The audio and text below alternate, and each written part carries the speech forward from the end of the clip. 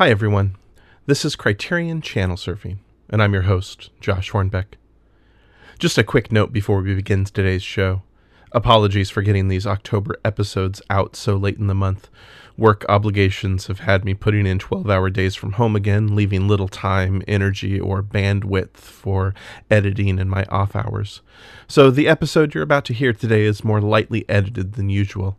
You'll hear all of our ums and uhs, our stammers and repetitions, but I'm really excited about all of the episodes I'm putting together from my October recording sessions. I have some really great guests, and the conversations were incredible. I hope you enjoyed listening half as much as I enjoyed speaking with John, Michael, Alana, and David. So, thanks for listening, everyone. And now, here's the show. You're listening to Criterion Channel Surfing, a podcast dedicated to the films of the Criterion Collection streaming video service, the Criterion Channel. I'm your host, Josh Hornbeck. John Lobinger of the Film Baby Film podcast joins me today to talk about the return of art house horror, terrifying films that are only available on the Criterion Channel.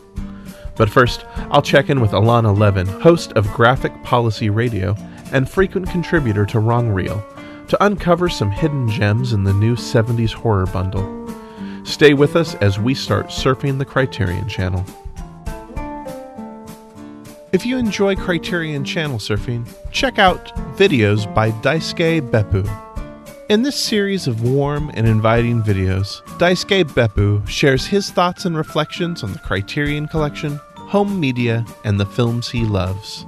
Find his videos on YouTube and search for Daisuke Beppu. Criterion Cast, a podcast network and website for fans of quality theatrical and home video releases. Find out more at CriterionCast.com. I'm here with Alana Levin, host of Graphic Policy Radio and contributor to Wrong Reel. She's here to join me for a conversation on Criterion's new 70s horror bundle. Alana, thank you so much for joining me today. I'm really excited to have you on the show. Oh, thank you for having me. This has been a great excuse to get to watch some movies that have been really fabulous. And one of them, I think as a result of this particular podcast opportunity, I have watched what is my favorite movie that I've seen this year. So, oh, that's exciting. That's really, really cool. Well, for our listeners who aren't familiar with your work, would you mind just giving me a little background on what got you into film and got you into talking about and engaging with film and podcasting, and maybe a little bit about Graphic Policy Radio and the work you do there as well? Sure. So, I grew up during the beginning of the home VCR era, and I grew up watching the movies that my parents would rent and suggested for us to watch. So I very much grew up watching films from the 60s and 70s. I feel like I watched more of the Beatles movies and Mel Brooks than like anybody of my generation under normal circumstances may have encountered. And growing up on, Beatles films, music, growing up on Richard Lester films. So liking the sort of films that might find their way onto the Criterion Channel is not very surprising for me. But of course, because teenagers and such are also going to be, rebels, I also, of course, have a deep and abiding love for trash cinema as well. And all the things that my parents thought was bad. So I definitely grew up in a household watching like real film, and then kind of found my way into other genres and trash cinema and stuff like that later on, as well as getting into comics. And of course, if you're going to be spending your childhood thinking and talking about real film, there's a good chance that if you begin reading comic books, you're going to feel the need to explain why these are also legitimate art to people. And I think it probably isn't too surprising that I ended up having a comics podcast about the intersection of comics and politics, because, all the media that we consume is political, and we watch it and we view it through the lens of the world as we see it, and through the culture and society that creates it. So Graphic Policy, I interview comics authors, I interview comics artists, and I have roundtables with not just comics critics, but also folks who do political work, talking about how the art that they make and the art that they love, particularly in the comics, relates to the world at large. And so obviously, if you're someone who likes comic books, you should definitely listen to the show. But if you're someone who doesn't read comics, we do things like have, in-depth roundtables about generally speaking, nerd films related to comic book superheroes when they came out. But I'm not predominantly a superhero movie fan even. Like, I think superhero comics is the best medium for superhero stories, and film is kind of for other things in some ways for me. So. Oh, that's really great. And I love that conversation point that all of the art we consume is political by nature, and that I love that idea that as we look at it and view it, kind of trying to dissect it and to examine what are the things that this work of art is trying to say. I think that sounds like a really really fruitful and really really engaging and really exciting discussion point to have. Well, thank you. And it is sort of how I got into horror movies in a way. When you invited me on and you sort of brought up that I would be talking a little bit about my origins with horror film, I sort of had this, realization that I don't actually like being scared. What I like about horror movies is either the aesthetics or the subject matter and the topics that really come to light in horror films. Yeah. And then that was really brought me into it in the first place. And so the 70s horror bunch is like right in the Venn diagram of things I love, because it has so many wonderful 1970s aesthetics that I'm just predisposed to be attracted to, as well as there being a lot of really interesting political and especially, lots of feminist subtext throughout these movies. And when it comes to like the 90s are kind of like a dead zone for me when it comes to horror. I don't really watch that sort of stuff. There are 80s slasher films that I do like, but there's lots of slasher stuff that I just can't watch. But I was trying to remember, the very first horror film I saw was Summer Camp Nightmare. And I was pretty young. I think I must have been in like 5th grade or something. And my primary interest was, obviously I'm at a sleepover party, because that's where you get exposed to movies that your parents are like not going to think are great. I was like, I think there might be boobs in this. So I'm going to make myself watch this movie that is definitely too scary for me because there might be boobs. And there weren't even boobs. So I just was like, I'm not really interested in this. But I have a hard time putting a finger on the first horror film I saw that I really liked, but it might have been Rosemary's Baby, to be honest, which I think I probably saw in high school. So again, this time period, I think, is producing some of the really some of the most interesting horror film. Yeah. And I do think this bundle is really interesting, because I do think there are some really interesting shifts in the way that genre films were being used to explore political issues and sociological issues. And I think this particular bundle has some really, really interesting work in it.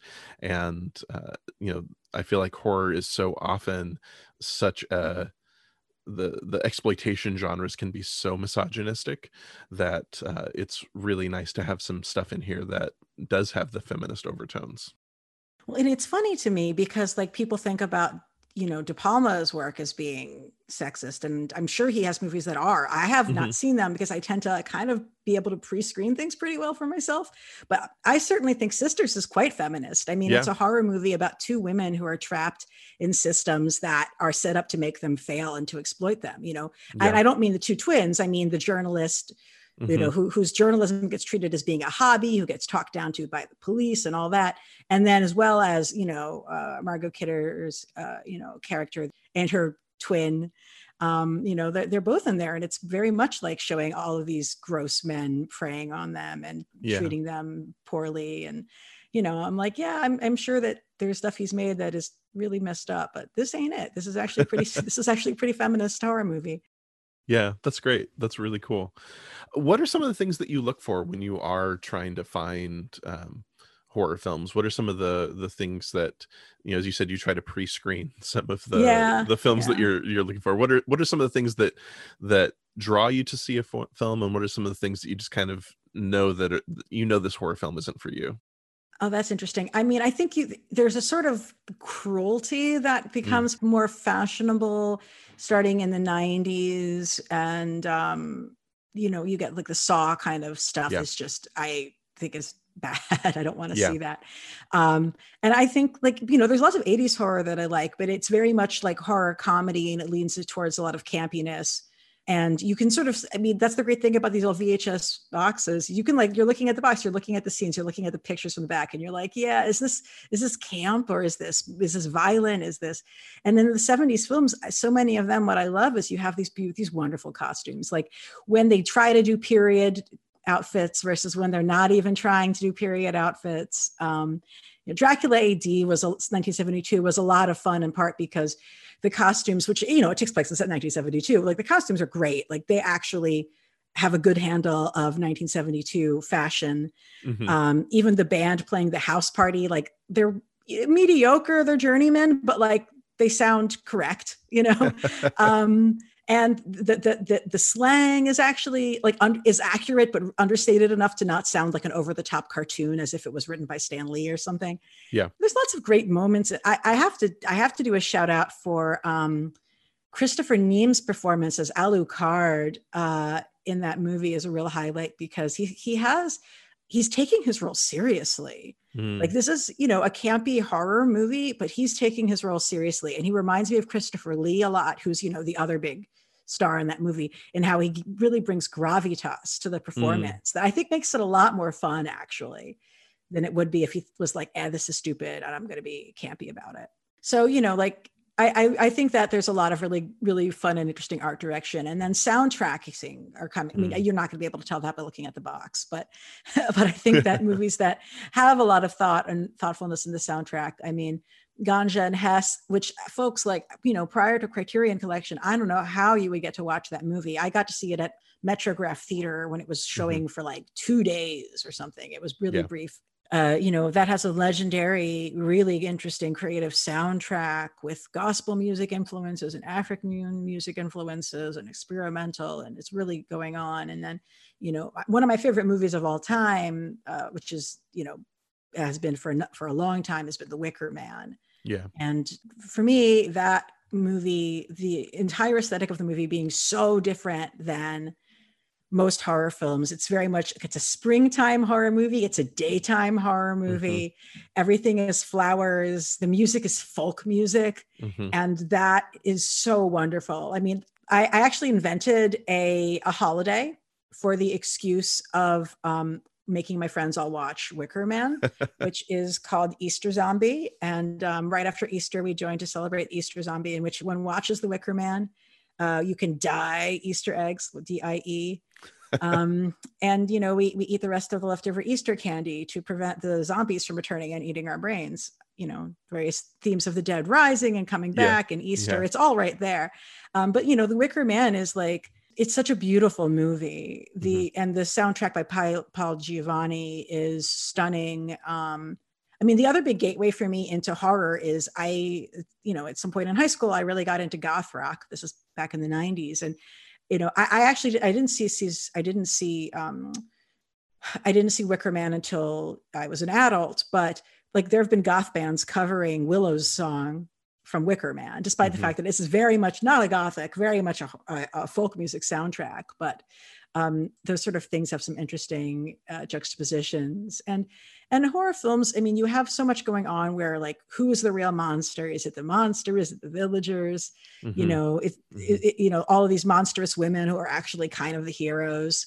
And that's all going to be pretty compelling to folks who like to, support the outsiders and relate to those kinds of stories. Yeah, I like that. I think some of the most compelling horror films to me are the ones in which the monster is actually kind of a misunderstood, or is less a rampaging beast, but is more relatable to us. And I find those to be really compelling. When you first reached out to me and were interested in talking about some of these titles, you mentioned The Wicker Man as being one of your favorite films of all time. And I'm just curious, what is it about that film in particular that really draws you into it? And what is it that has had the staying power for you over the years? Well, other than the music and the art direction, and again, the art direction on this movie is excellent, and I think that's an incredibly important thing for me as to whether or not I'm going to like a movie, period. Um, it has so many interesting themes that it pulls out: sacrifice and regicide and the mythology of, like, from a lot of British folklore and folk tales, the idea of king for a day and the transubstantiation of both the Christian and the very much non-Christian kind. It's drawing on Hammer horror, but it's also very much an indie film in a lot of ways. Lots of hippie era stuff. Certainly a lot of what is understood by folks today as being pagan or Wiccan religion is actually stuff that was invented by the Victorians, and that the hippie era kind of reinvented it. And so a lot of the sort of pagan traditions that you sort of see in a movie like this is a combination of, like, yes, some actual druid stuff, but lots of this is invented by the Victorians, and stuff like Sir George Fraser Golden Bough and stuff like that. And the acting and performances on it are really great. I mean, Christopher Lee is amazing. Our, like, three awesome blonde ladies are just like Britt Eklund, and Ingrid Pitt, who we also have in The Vampire Lovers, which is so good. What an interesting woman too. Really great performances. And, like, the mystery of the central mystery of the Wicker Man, like what happened to Rowan Morrison. This is something that, influenced Twin Peaks later on, I think. And just really questioning, like, are the values of, modern Christian culture that he's that the representative of the law, Sergeant Howe, is espousing, like, who here's crazy, and, like, who here actually has figured out a system that works for people? I want to avoid spoilers, but also there's some just shocking, stunning, amazing visual scenes.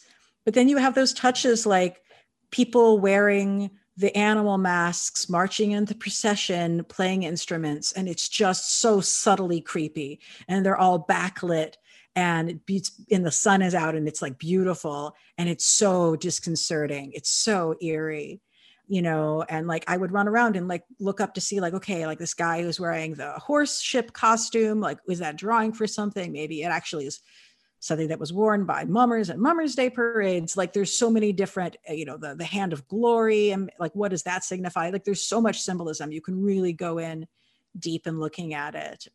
And, I think it's a question of, like, are you going to view this as being a horror film, or sort of more of a cultural study in some ways? Yeah. I watched it, I think, for the first time last year, and was really, really drawn in, and really impressed by the way the film kind of slowly takes you through this journey in beginning to be put off by Edward Woodward's character's self-righteousness, by his he starts off as this character that you want to see him succeed in his quest to find the missing child, but his self-righteous kind of pomposity becomes so off-putting, and yet you still also there are just so many layers, and I found it really, really compelling, and it's a really mesmerizing film that I found really compelling. And I do have to say, I was really, really upset that no one told me it was a musical until I finally watched it. And I said, if people told me this was a musical, I would have been watching this so much sooner than I did. Well, the soundtrack is available on Spotify, so That's great. Yeah. Yeah. And one of my favorite things about Wicker Man is that no one has ever remade it. Yeah. Yeah. It's exactly that. That was it. Nobody tried to follow it up. There's no sequels, never was remade. Yeah. Although, actually, I have a question for you. Do you think Lord Summerisle has pulled off schemes like this before? It strikes me that this seems to be something that happens every generation or so. So I would say it strikes me that this must have happened before. Yeah. Yeah. I think it's an open question, but I'm curious what folks think about it. Yeah. Yeah. Yeah. But I think you have to have someone someone as obviously self-righteous our favorite police officer to make that type Yeah. of thing work. Yeah. But like you said, there are some really intriguing things, and I think the more you watch a film like this, the more its mysteries open themselves up to you. Because I do think that there are some really there are questions. And I think that the conversation with Lord Summerisle, it does allow for this discussion of what is faith, what is the system of beliefs that we have, and does it matter if a system of belief is real or not, as long as a people believe it? And yeah, I think there's a lot going on in this film that I'm sure that as you have watched it multiple times, that I'm sure you continue to uncover layers Oh yeah. as you keep watching it. Yeah. And if folks want to hear me talk about it at length, that was one of my episodes I did of Wrong Reel. It was one of the Wicker Man episodes they've done. Yeah. That's great. I'll have a link to that in our show notes because I do think that it's a film that does deserve a deep dive, and it definitely is is deserving of its cult status for people. Yeah. Well, I know that you have been watching a lot of these films and have been uncovering some gems here.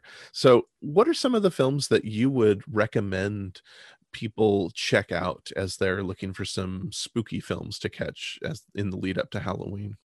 So, I want to thank you again for pitching this, because I don't think I would have seen Season of the Witch otherwise. And Season Mm. of the Witch is like the best film I've seen this year. Oh wow. It's George Romero, 1972. It went through a number of different cuts that were all pretty brutal. I mean, one of them, apparently they had edited porn into it, which is like crazy, because it's sort of like, that would be awkward actually.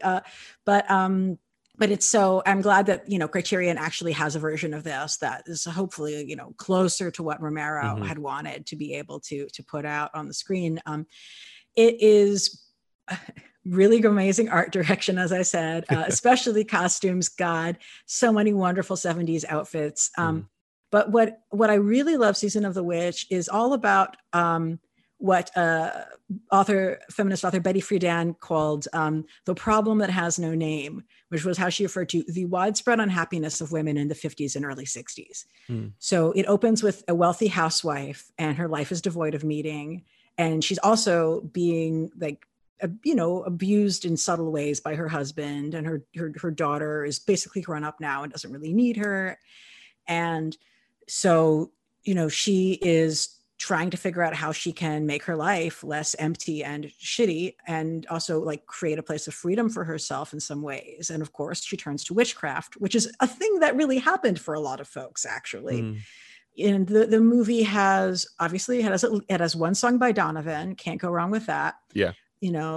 Obviously I love me a psychedelic nightgown, but like this has these wonderful dream sequences that are all really rich with symbolism, and literally feel like it's got like experimental film segments cooked in between sort of a disaffected housewife Douglas Sirk B movie, I guess. But like one of the dream sequences, I'm watching this, I'm like, this reminds me of Meshes of the Afternoon by Maya Deren, which is not necessarily what I would have. I mean, Romero obviously is like one of, a truly brilliant filmmaker, but that's not necessarily a connection I would have made with one of his work per se. And he really understands, like, this is a super feminist movie. And it doesn't have, if you're someone who has a hard time watching horror movies that have a lot of violence and cruelty, I think this is a good film for you, because it's not very violent. It has a lot of suspense in it, but there's no body horror. There's no like hardcore violence. There's no sadism. There's no, you know what I mean? Like, I think this is a very accessible movie. It handles feminism really powerfully. And I had such a good time watching it. One of the things I got a kick out of is how like loathsome the boyfriend is, because it would be so easy to have like cast somebody handsome and compelling in that role, and they didn't. And it's kind of like all the more perfect for it. Oh, that sounds great. This is one that has I found really intriguing, but haven't had a chance to dive into yet. And I think this one sounds like a really great film to watch in the next couple of weeks. You will be pleased. And The Vampire Lovers, which is based on one of the earliest vampire books, which is called Carmilla, which was about lesbian vampires. Because yes, people have been writing about lesbian vampires for hundreds of years. Vampire Lovers is a lot of fun. It has wonderful performance from Ingrid Pitt. It's really sexy. This is one of the ones where they're doing a fun job of combining like quote unquote period costuming with like this was made in 1970s folks stuff happening. Peter Cushing, and it's a Hammer horror movie. So if you like Hammer horror movies, this is one of them. But yeah, it's a lot of fun. It's very campy, but and entertaining, but also suspenseful. I think they actually do a pretty good job of building up the suspense and tension around that climax. And Ingrid Pitt is just so like vamping and like lesbian. It's great. In 1970, no less, right? That's really cool. It's always fun to find those ways that filmmakers were starting to push the boundaries of what was considered acceptable at the time. Mm-hmm. And Ganja and Hess is like high cinema. So if you're someone who's like horror movies are cheesy and like screw that, like Ganja and Hess is like you can show that to your film snob friends and they will be like, yes, I stroked my chin. This is smart. And like I said, Ganja and Hess is impossible to find. So I think you guys have done an amazing service in making this film available. It's it's an artsy indie Black vampire movie about an anthropologist. And it's 1973, and it's very psychological. It has a lot of interiority, and it's definitely like it's unclear what he's actually experiencing versus what might be hallucination, and that's fine. And it's very lyrical. It's not very like, this is not like some Hitchcockian like point by point kind of a story, but it's a really beautiful, really interesting movie. Yeah. I'm sad he didn't get to make that many more, but I know. Isn't that the system, right? Yeah. I'm really excited that they've got his other film that has just been restored up as well. So I'm really eager to dig into that bundle before those films leave the channel as well. Mm-hmm. Yeah. Anything else that really stands out to you, or is there anything that you saw that you would recommend people stay away from? Maybe. No, I thought everything was good. I mean, Dracula AD 1972 has a bit of a weak climax, but I still enjoyed it. Yeah, no, all of the movies that I saw, I really liked. I actually finally saw Invasion of the Body Snatchers, which is ridiculous. I hadn't seen it till then. Yeah. Really excellent performances in that movie. And I love a story that's centered around public health officials and like, people like scientists trying to take care of folks. One thing I stayed away from, there was a number of movies on the list that I would want to see, but I knew I couldn't handle right now. Like I can't handle zombie movies right now. Yeah.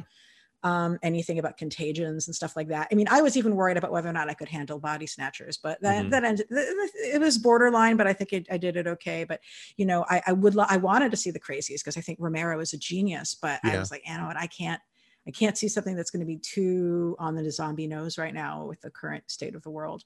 Yeah. My wife and I were talking about the fact that I was watching an episode of a zombie show, and I was like, yeah, this feels a little too prescient right now. So yeah. So I guess I would say, the ones I listed, I think are, COVID trauma safe, so to speak. That's good. Yeah, and I do think that I mean that is one of the issues right now, is that we do enjoy our horror right now, but we are still in the middle of a pandemic, and not all of the titles here are necessarily films that we're going to want to catch in the middle of that trauma. Yeah.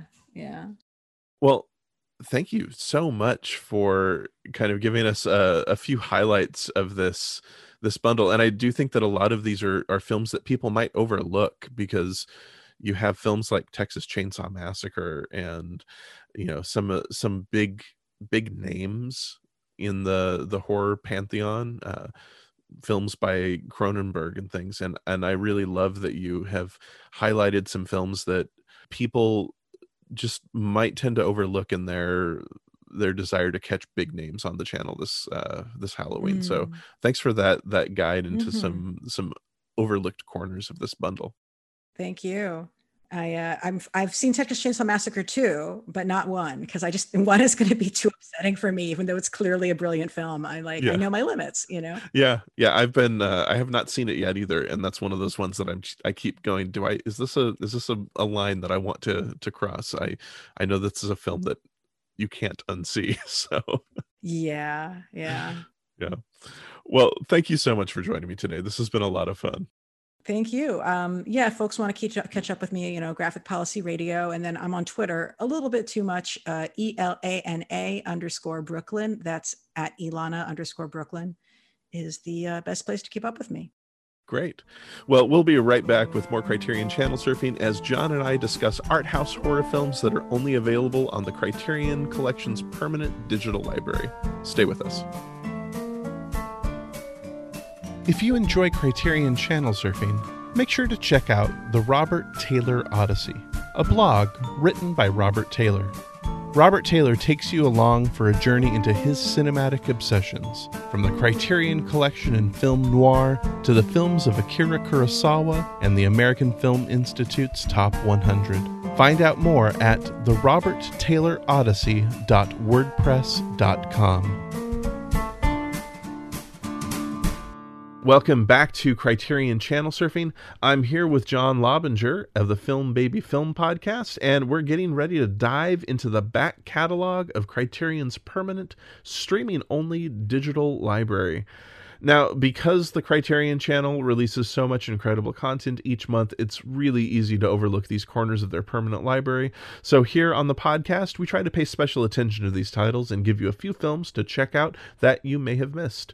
It's October, so of course that means that it is time to talk about horror films, and I am so excited to have John back once again to talk about horror films in the Criterion Channel's library. And if you'd like to follow along at home, Michael Hutchins has compiled a letterbox list of Criterion streaming-only titles. You can find a link to that in our show notes here. John, when I first approached you to jump on for a follow-up to our art house horror conversation last year, you were really eager, and then we realized that we had talked about most of the art house horror films already, that their bench isn't all that deep, and we started digging into some adjacent films and maybe some films that we could maybe classify as horror as well. But how was the process of trying to find some other art house horror films in their streaming library for you? Well, yeah. Well, look, I did what anybody does when they want to find out some answers about the Criterion Channel, which is I went to Michael Hutchins' letterbox page, and I looked up the permanent streaming only titles and filtered on horror. And yeah, the first reaction is there isn't a whole lot here. We've already discussed several of them in our first episode of this. So, but I found a couple that I jumped into, and I have to tell you, very rewarding and well worth exploring. The first movie that I watched, I think I would qualify as a horror film, although it's interesting in the annals of horror films, just in terms of the layers that it brings to it. And that movie is Under the Blossoming Cherry Trees by Masahiro Shinoda, 1975 film. So Shinoda is a director that you and I actually have already done. We did a podcast episode on Criterion Reflections talking about Shinoda's Silence. And this is an interesting movie that some people have actually grouped into a trilogy with this film and another film about the history of Japan that Shinoda did around this time, and has some really interesting tonal aspects that it shares with Silence. It's I will say it is a fairly gruesome horror film for its time, and the fact that it's kind of feels like a classical Japanese film. And it took me a while as well to really get a grip on what was happening. Some of the things felt so disjointed. I was wondering if things were getting lost in translation or, what was going on.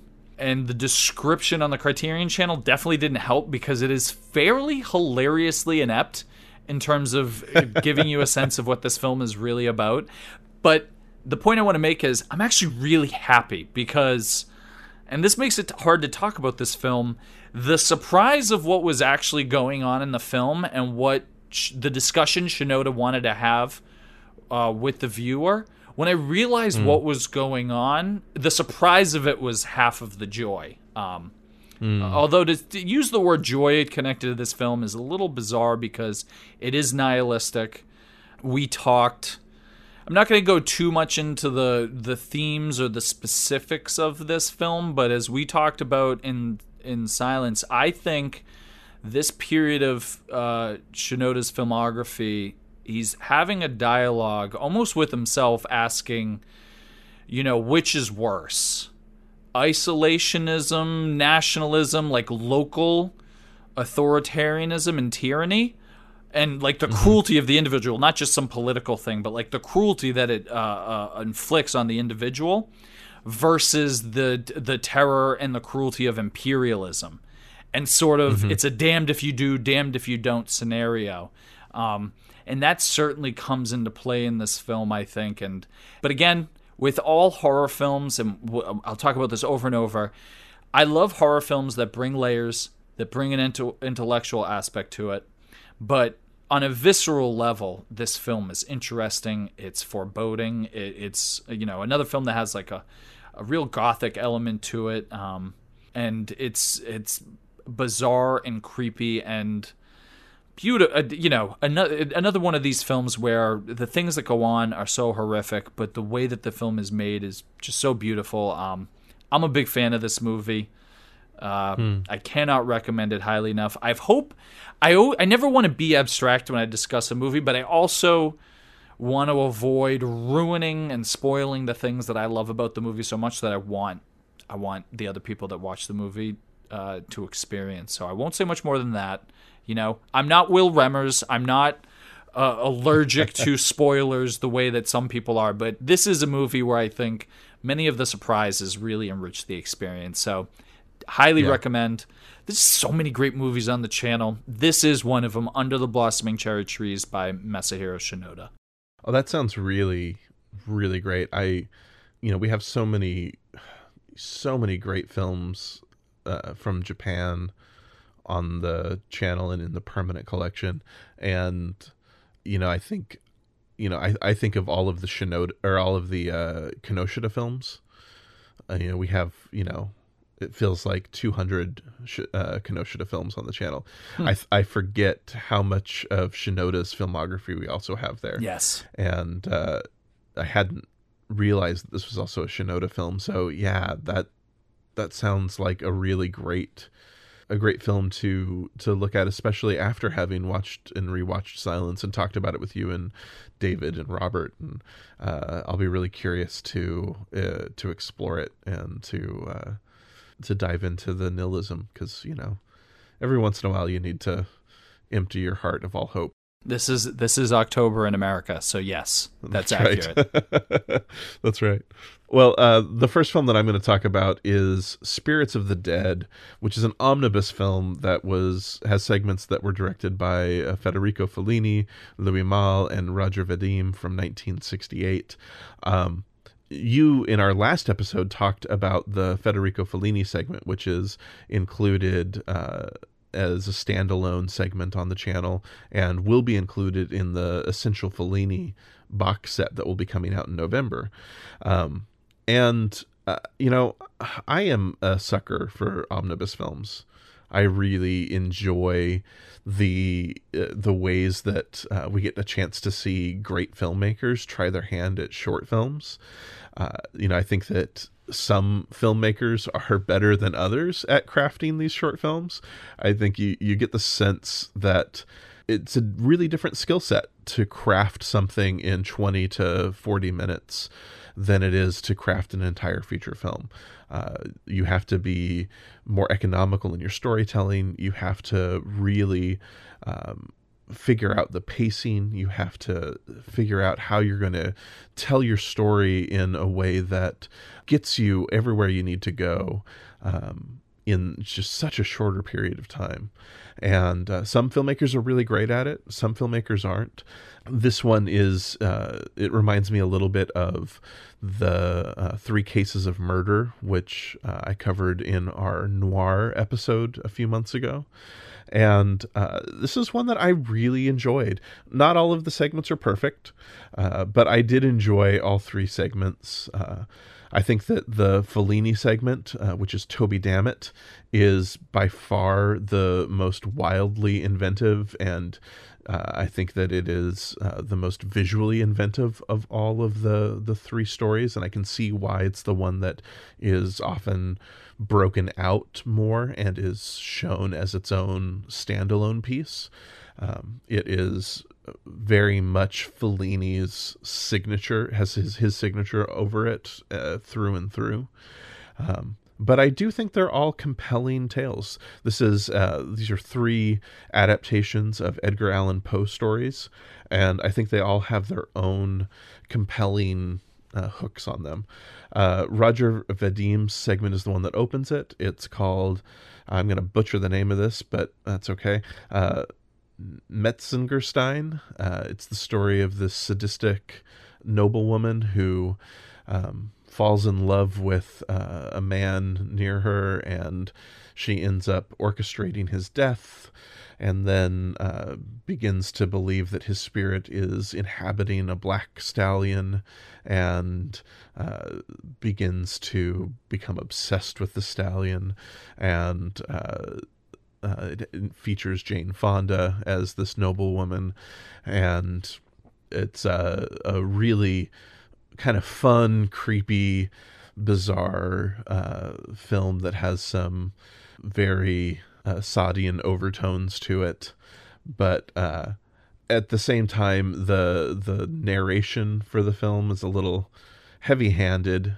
and a little too.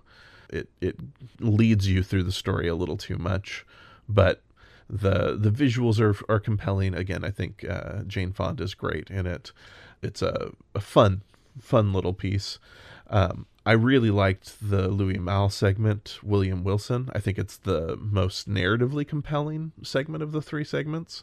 I think that it features Alain Delon as a really brutal man who encounters his double and is pursued by him over the course of his life, and ends up trying to kill him. And it's a very, very kind of chilling and twisted little story that is it's very fun and feels very, very Poe-ish. I think it feels the most Poe-ish out of the 3.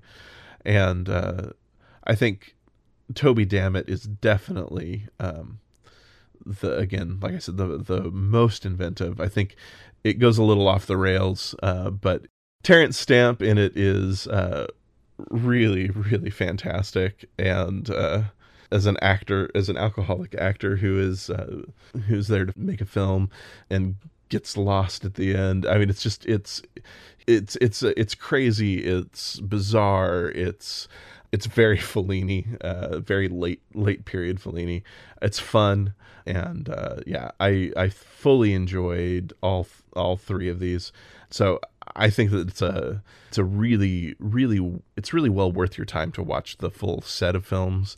I think that I believe that the version of Toby Dammit that's up as a solo version has been restored.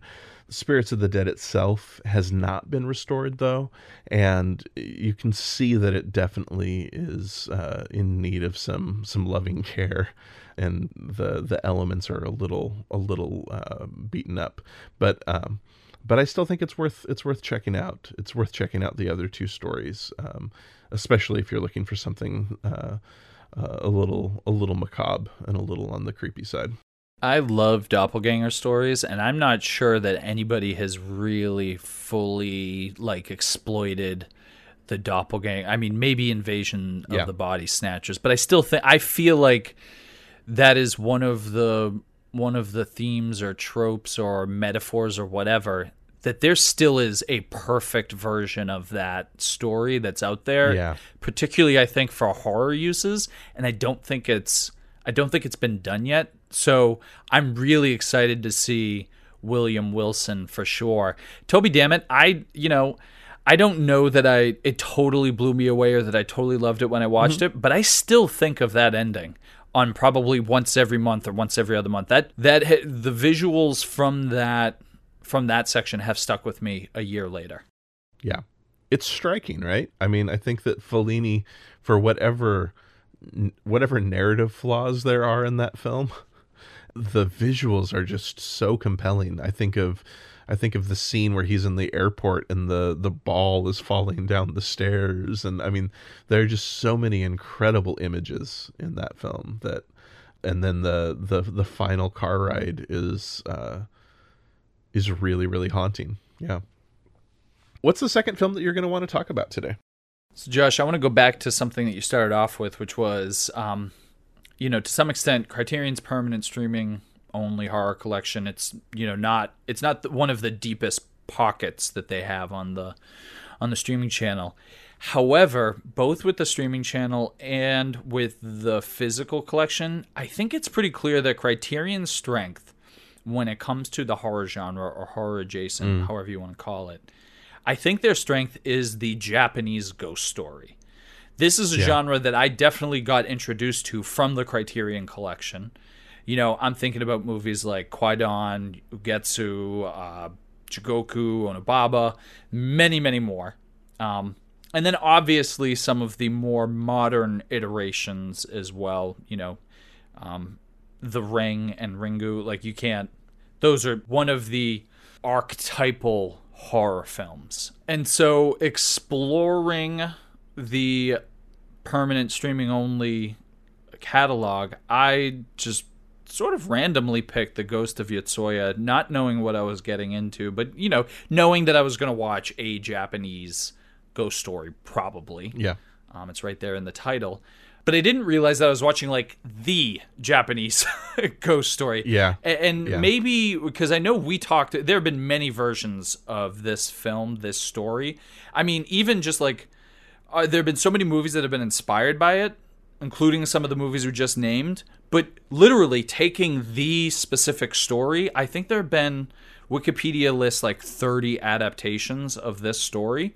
And I know that including one other 2-part adaptation that I think that you mentioned last year when we had this discussion.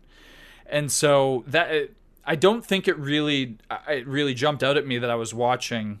This is another example we were just talking about. In an earlier segment, an earlier recording, we were talking about Black Christmas, and how for me that was a missing link film where it really filled in.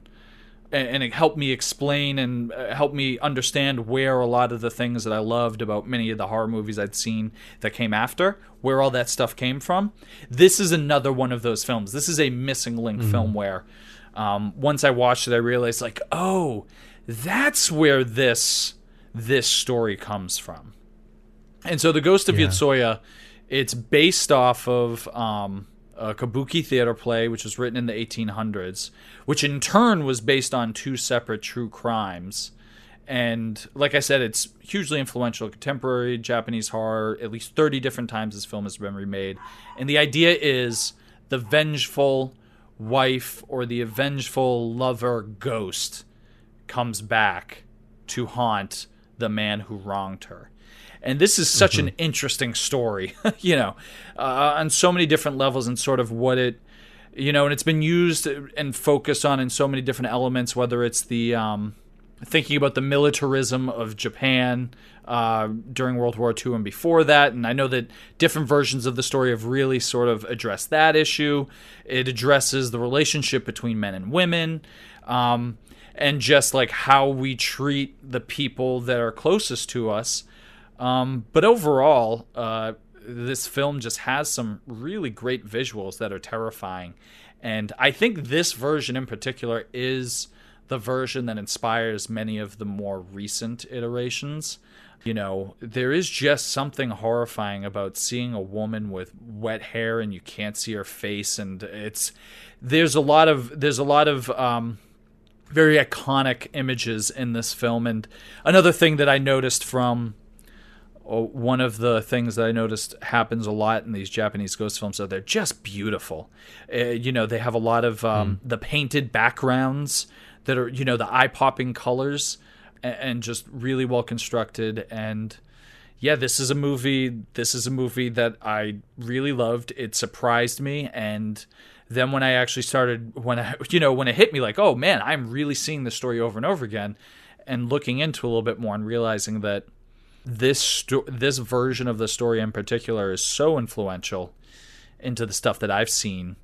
And then, the observation is that this version, the 1959 Ghost of Yotsuya by Nakagawa, a lot of people consider this the best iteration of what is really just a core horror genre or trope, or however you want to say it, Japan, but really just all over the world. And so it's like a hidden gem in the Criterion Channel collection. Yeah.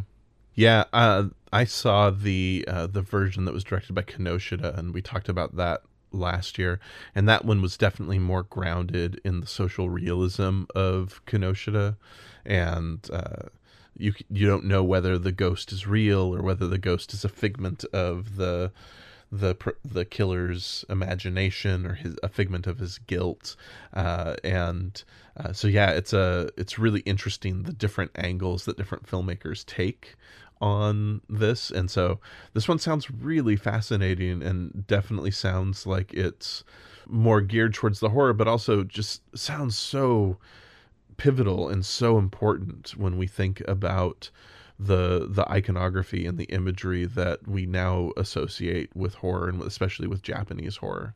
What was it? So what's your second film, Josh?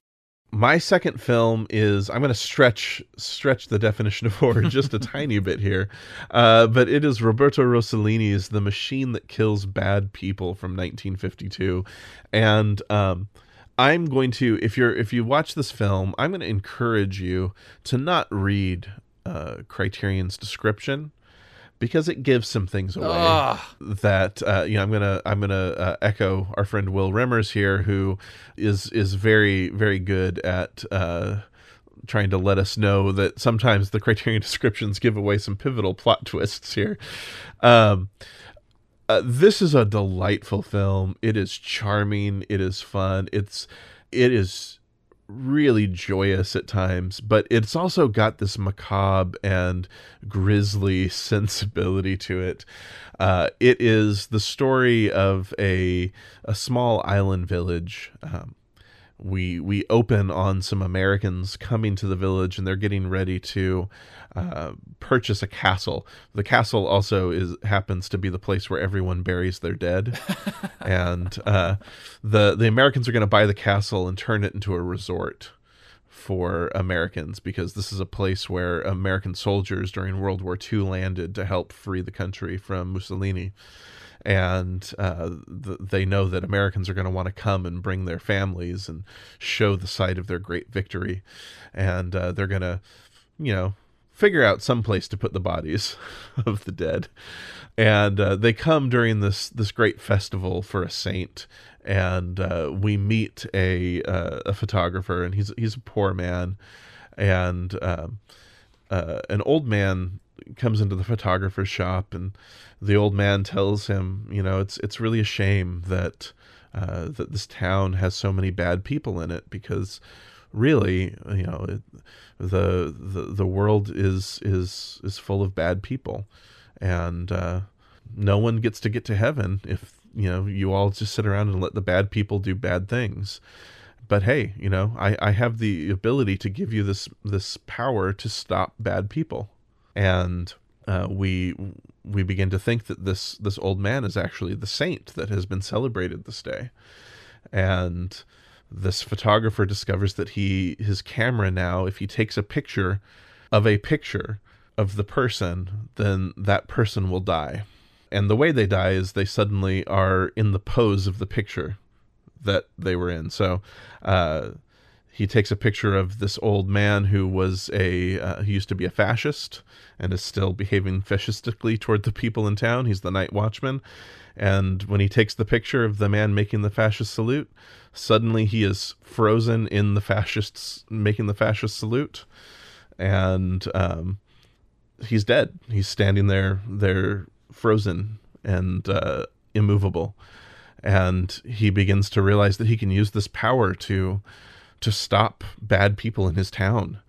And it becomes this satire on the greediness of everyone in town, the ways that all of these people are, the ways that people are trying to find to get one leg up on the other. The town gets a windfall, and everyone starts trying to jostle and to try to get the money for their own projects and their own improvements.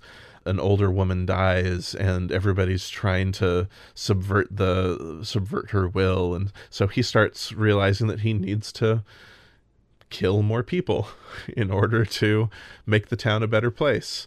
And it becomes this very funny but also very dark, macabre bit of grisliness over the course of the film. And there's some really great beats.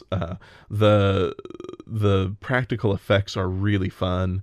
I do have to say that the ways in which they all, as they die, take on the pose of the photograph that he takes are really absurd and hilarious. A little disturbing at times too. And while the final moments are a little goofy, they're just the perfect button to end the film on. It's a really great parable of greed and zealotry and self-righteousness.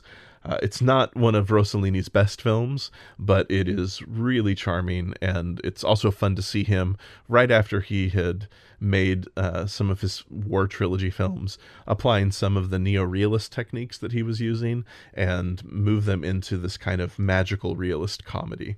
And I think it's a really fun film if you're looking for something that's kind of horror adjacent, kind of more magical fantasy that kind of fits into that genre. I think this is a really fun film that I think can fit into this month's dark humor as well. Oh, that sounds really fun. I like that. Yeah, it's a lot of fun. I was charmed by it, and I think it's one to definitely think about. Well, those are 4 films to catch on the Criterion Channel that you may have missed, and I think 4 films that might be really fun to watch this October. That's Under the Blossoming Cherry Trees by Masahiro Shinoda, Spirits of the Dead by Federico Fellini, Louis Malle, and Roger Vadim, The Ghost of Yotsuya by Nobu Nakagawa, and The Machine That Kills Bad People by Roberto Rossellini. John, once again, thank you so much for joining me. I always love to hear your thoughts on film, and this has been a lot of fun to talk to you about these. Where can people find you online? So people can find me on Facebook and the Facebook groups, Criterion Reflections, your Facebook group, Criterion Now, a lot of the Criterion-focused Criterion Cast, etc. Those sorts of groups I'm active in. Jonathan James is my handle, and then also on Letterboxd, also at Jonathan James. And I love talking movies, and so yeah, if you wanna discuss Shinoda or any sort of horror films over the next month or two, absolutely reach out to me. I love discussing this stuff. Awesome. Thank you so much. Thank you. You can find Criterion Channel Surfing at CriterionCast.com and our website, CinemaCocktail.com. And you can subscribe on Apple Podcasts, Stitcher, Spotify, or wherever you get your podcasts. You can also find the show on Twitter, Instagram, and Facebook by searching for Criterion Channel Surfing. If you'd like to continue the conversation, join us in the Criterion Channel Club Facebook group or send us a message at CriterionChannelSurfing@gmail.com.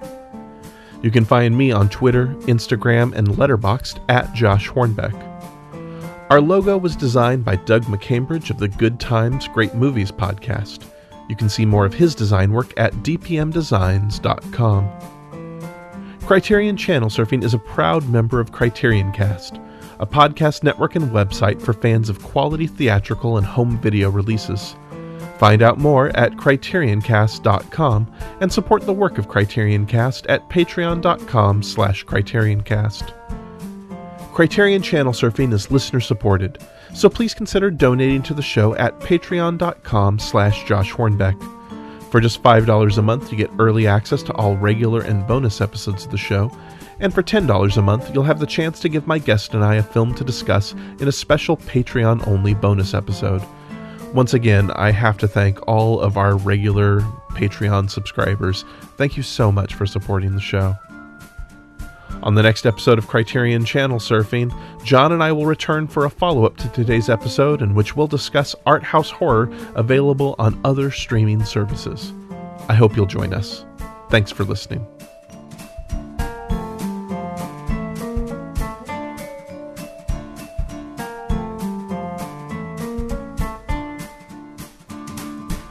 Criterion Cast, a podcast network and website for fans of quality theatrical and home video releases.